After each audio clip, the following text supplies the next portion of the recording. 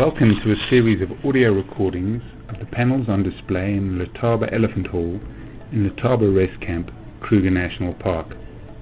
The purpose of the recordings is to make the panels accessible to visually impaired people, but also to people in faraway places unable to travel to the exhibit, so that everyone can appreciate the wonder of elephants and get a taste for their lives, their history, and a share in the celebration of some of the park's legendary tuskers. The 2017 revamp of the panels was a collaboration between Sandparks and the University of the Sunshine Coast in Australia. We're here at the Goldfields Environmental Education Centre in Letaba, perhaps better known as the Letaba Elephant Hall. We're going to take listeners on an audio tour of the facility, but before we get started, I have the privilege to talk with Kirsty Redmond, who perhaps knows the centre better than anyone else. Kirsty is the Environmental Education Manager for the Zanetseni region of Kruger National Park, which for the uninformed is the northern region of Kruger, i.e. everything in Kruger north of the Olifants River. She's worked here at Letaba in various guises for the past 17 years. Hello there, Kirsty. Hi. Just as a bit of background, in the 1970s and 1980s, 7 bull elephants with enormous tusks and collectively labelled the Magnificent Seven rose to prominence through features in Kustus, the then Sandparks magazine, on South African television, and through a series of paintings on each elephant by renowned wildlife artist Paul Bosman. The names Mafanyani, Shingwesi, Shau, Zombu, Kambaku, Ndolamiti and Joao were forever etched in Kruger folklore.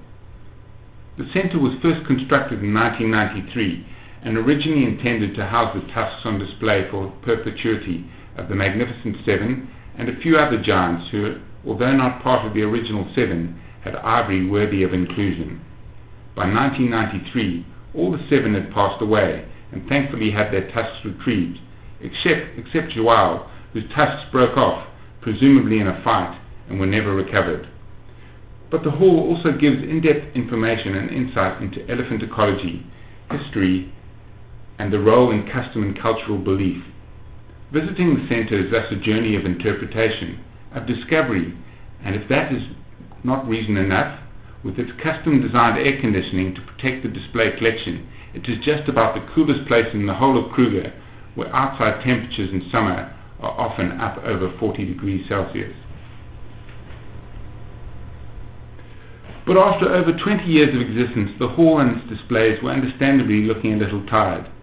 So it was a wonderful boost that the University of Sunshine Coast in Australia undertook the task of partnering Sandparks to revamp the interpretive displays in the hall. This sounds like an unusual partnership, Kirsty.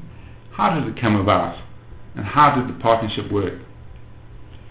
Okay, the partnership came about in a very unusual way that most people wouldn't expect. I actually had a colleague on maternity leave who had asked me if I would meet with a professor from the University of the Sunshine Coast, which was Dr. Sheila Peake, as she would not be available at the time. Otherwise, I probably never would have met Sheila, and whether or not this project would have happened would really be in question. Sheila then came to see me as opposed to my colleague, and we discovered a mutual passion for interpretation. And we got chatting and ended up spending most of the day talking about interpretation in the park, where we've come from, where we're going to, and what could we possibly achieve together for interpretation. And this meeting then led to a very wonderful opportunity for Kevin Moore and myself to go across to Australia, funded by the university, to actually visit the centre, visit the university, see what they do there, and to go and look at a lot of the interpretation within national parks in Australia. And one of the realizations that Kevin and I both came to is that Australia has definitely got interpretation down packed. They have a very unique way, and they understand visitors and what is needed for interpretation very clearly. And in these meetings, I very sort of loosely joked about redoing the panels for the hall. It's something we've been looking at for a number of years, and to try and actually get it done was proving to be quite a challenge. Most display technicians wanted to completely gut the hall and take us in a completely different direction, which was not what we were looking for. So Sheila, with her enthusiasm, before I could blink, had all of her colleagues lined up, and here we are, brand new hall, partnership in place, and more projects on the way. That's fantastic. Now, the elephant exhibition is the draw card, but there's so much more that goes on in the centre in terms of environmental education and interpretation of visitor experiences.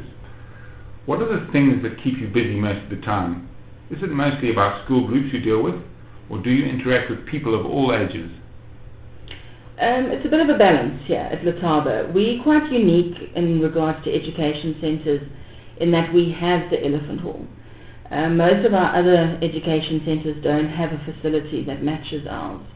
So we have a balance of school groups and tourists that come and visit us on a regular basis.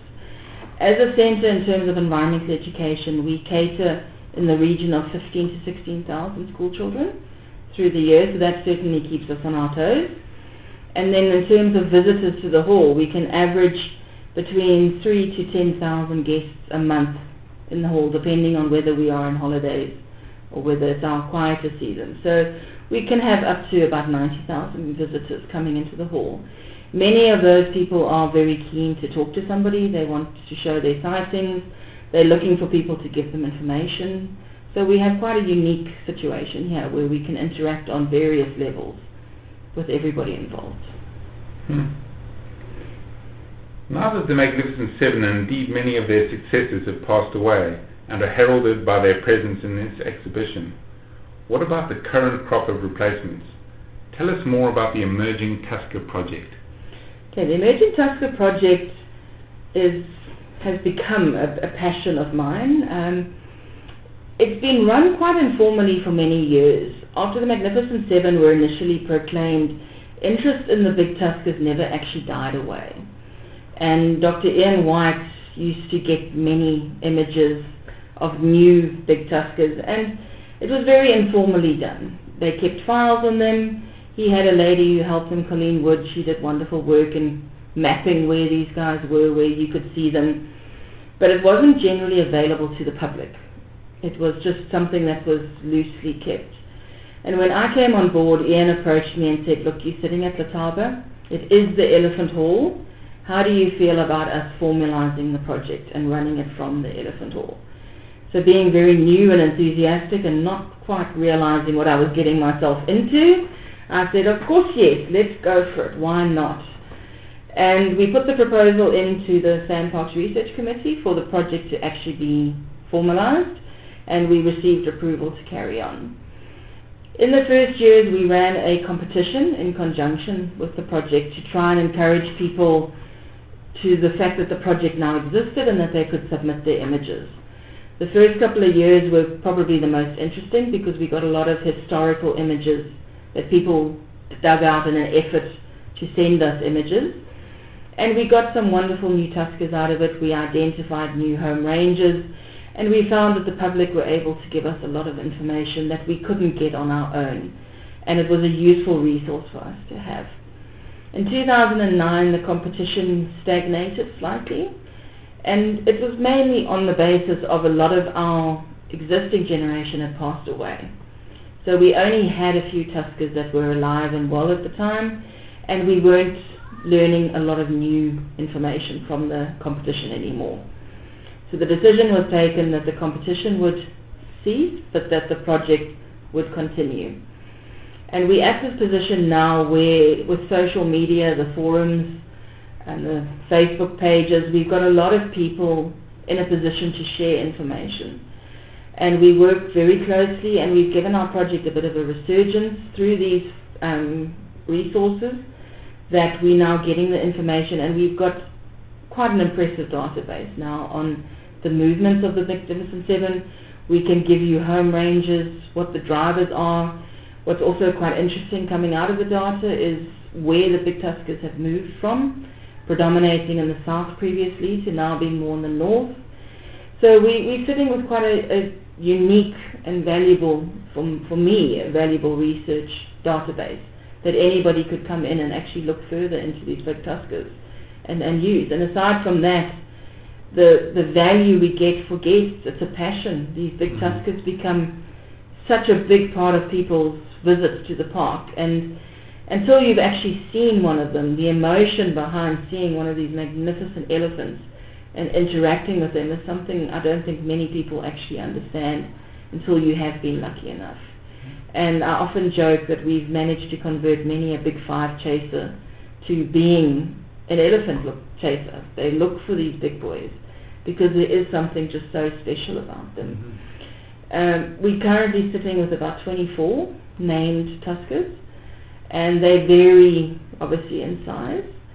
We work with the project now on a dual level basis, where emerging tuskers are tuskers that the ivory extends to from a meter to about 1.5 meters from the lip line, and they are elephants that are worth watching. So we keep an eye on them, we have files on them, and we wait for submissions from guests. The moment we see that they hit their growth spurt and their ivory is starting to develop, and that's usually after their 6th set of teeth has come in, so around 45, then we start looking at, okay, these guys are developing, it's time they're entering, they've gone past 1.5 meters, so we can now turn them a large tusker, and that's when we name them. So the beginning of this year we saw 12 tuskers added to our new ranks, which is fantastic. There are some beautiful bulls out there. Of the 12, 3 of them are actually cows, so we've got some impressive ladies out there as well. They don't quite match the men, but they're still pretty impressive for ladies. So it's an exciting time, and it's lovely for people to see that these elephants still do exist.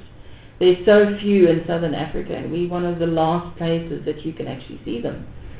So that's something that we're going to keep going with, and hopefully we'll keep having tuskers as long as people keep protecting them. That's incredible feedback, and a real genuine example of citizen science and how the public can become involved in conserving nature. Now, building on that, you and some of your colleagues from our communications division are planning to do a promotional expedition hunting for some of the emerging tuskers in November. Tell us more about that. Yeah, that was something that sort of came up when you think too much sometimes. You sort of think, well, how can I promote the project? Social media is wonderful, but in some ways it can lead you astray. And what we're trying to get people to understand is we're not just looking for pictures of elephants. There's value to this project, and that we get tangible data out of sightings. And so we thought, well, why don't we try? The people who are involved with the project, who work with it daily, are often people who haven't seen tuskers before. So let's get out there, let's go and look for these guys. We've named them, let's go find them. And let's involve the public. Let's have people have that excitement, and to promote the project as well, to keep people submitting, but also just to add a bit of a fun element to it, I suppose, to some degree. The forum are looking at saying, well, let's do some fundraising out of it, that we can support the Tuskers projects in the long run. So I believe, I'm a bit worried when I get told there'll be dares involved, but it should be interesting. And we're hoping to find the Tuskers. We're taking along hopefully one of our rangers who's quite knowledgeable about elephants. And the idea is that we can learn more about these big animals and the uniqueness of them by seeing them at face value. And we hopefully, through similar mediums, podcasts, and I believe there's quite a fancy camera coming with, that we'll be able to show people, and then people will be able to, if you can't be here yourself, hopefully we can bring you here. And the next time you come, it's your turn. Now you know where to look. You can share that experience. That sounds very exciting. With the revamp of the centre, the one elephant I feel really sorry for is Zhao, one of the original 7. He was the youngest of all the bulls with large tusks, and if his tusks hadn't broken off, with age on his side and with tusks continually growing, he may have gone on to be the biggest of them all. But because his tusks were never retrieved, he no longer features in the display. Am I being overly sentimental? Definitely not over-sentimental. The tuskers are an emotive issue, and I always say that everybody's got their favourites and everybody's entitled to their opinion. Zhao was before my time. From what I understand from the people in the know, He broke his tusks several times, not just once. He broke them into several different pieces. So up until the day he died, he managed to distribute his ivory far and wide in the park. And the decision was taken because his ivory wasn't available, that he wasn't put up in the hall. And as I said, it was a bit before my time, so I didn't have an influence. And yes, I do tend to agree. I feel that he's kind of lost and people forget that he is part of the Magnificent Seven. But as all of the ivory here is original, the feeling was that because we couldn't put his original ivory in, they weren't going to put him in at all. And casting the ivory at the time was not an option that was seen as acceptable. So unfortunately he doesn't make it in, but I do share your sentiments in that one. No, good. And just to let the listeners know, João is a common Portuguese surname, the equivalent of the English name John. Yeah. And he's named after João Albacini, who was a Portuguese frontiersman active in the area over 100 years ago. And people going in Pabeni Gate can go visit the Albacini ruins, now known as the Pabeni interpretive display, and learn more about his activities in the park, but also about some of the local African tribesmen who lived in the area. But you mentioned ivory, and that brings us on to an important issue. Ivory has a tremendous value. So what about security? Is the ivory on display here, is it real, or are they only casts of the real thing? Yeah, all the ivory in the hall, with the exception of the half mount that you see when you walk in, is the real ivory. This is well protected. We have quite stringent security that's been installed in order to protect it. The intrinsic value with the Magnificent Seven renders the ivory priceless. It's very unique. They belong to specific elephants, so it is quite important that we protect it. But there is something to be said about the feeling and being able to touch real ivory that you would never get from a cast set. And I do feel quite strongly, especially with education value, that the sensory side to things has immense value with educating. And to try and get what real ivory feels like, to me it's a good thing to have the real ivory here. It does make our security more important, but that's the price we pay. The system's in place, so I think we are protected here. No, that's comforting to know. Now, looking around the displays and knowing the high densities of elephant that are in the park at the present, which is of course a mainly managed environment because of the presence of boundary fences, it is amazing to read that when Kruger was first established in the first few years after 1898, there were no elephants left in the park, and they recolonized the park on their own from about 1905. Tell us more about that. Yes, it's something I also find quite interesting. I always assumed that elephants were populated in the area quite prolifically. And if you actually look back at the history, Dr. Ian White did quite a lot of work on it in his PhD. Elephants weren't really common. A lot of people have the assumption that they were predominantly hunted out, but they don't seem to have occurred in the numbers that we experience them today. And I think it's quite fitting that the first elephants that arrived were from this part of the area, and to have the elephant hall here, I think has a little bit of a sweet little story to it. And it's actually phenomenal when you think about elephants that are usually migrating east, west, west, east, how they actually populated in the areas that they moved into, and how long it actually took for them to populate the entire park is quite fascinating. The information is available if anybody is interested in it. It is in the elephant hall, the map's there that can show you exactly when, and it also will be on the website. So if people are more interested in learning exactly when elephants were sighted where, they can certainly look it up. Yeah, that's quite clever of you. Don't give too much detail here. Invite the people to come and see us. Yeah, there we go. But where to from now? What does the future hold for the elephant hall? What are your next plans? The upgrade of the panels was one of our biggest priorities, and it's been a labor of love for me for the last sort of seven years of actually working on this project to see it come into fruition. So that was our big project for this year. We want to sort of look at more ways of making the elephant hall accessible to different people, and one of the aspects we're looking at is the access for sighted people. We looked into the idea of Braille when we did the display, and a lot of the advice we received from people was that it's, I hesitate to say a dying language because I don't want to offend people, but it's not something commonly used these days. Because technology is so good with audio, we would be better off looking at a different route. So one of the things we're looking at doing is a app where you can do an audio tour off your phone, off your tablet, where you can download the tour and you can actually do a tour around the Elephant Hall with your earphones and actually be able to enjoy the museum. We've made a lot of the displays, we've taken a lot of stuff out of display cases so that you can actually feel it, that the sensory component is more there. The next big project will also be, we're looking at a virtual tour. So you can be sitting in London in -10-degree winter feeling sorry for yourself, but you can come and visit us in the Elephant Hall. So the idea behind that will also be for school groups, that within the classroom environment, when you're in the digital tour, when you are facing a panel, you can click on that panel and a PDF of the information will come up. So all the information that is readily available in the hall will now become accessible to anybody who wants to see it. Doesn't mean we don't want you to come visit us, but it does mean that you can, when you're feeling a bit down and you want to see the Elephant Hall, will be visible for you. So those are some of the things we're looking at.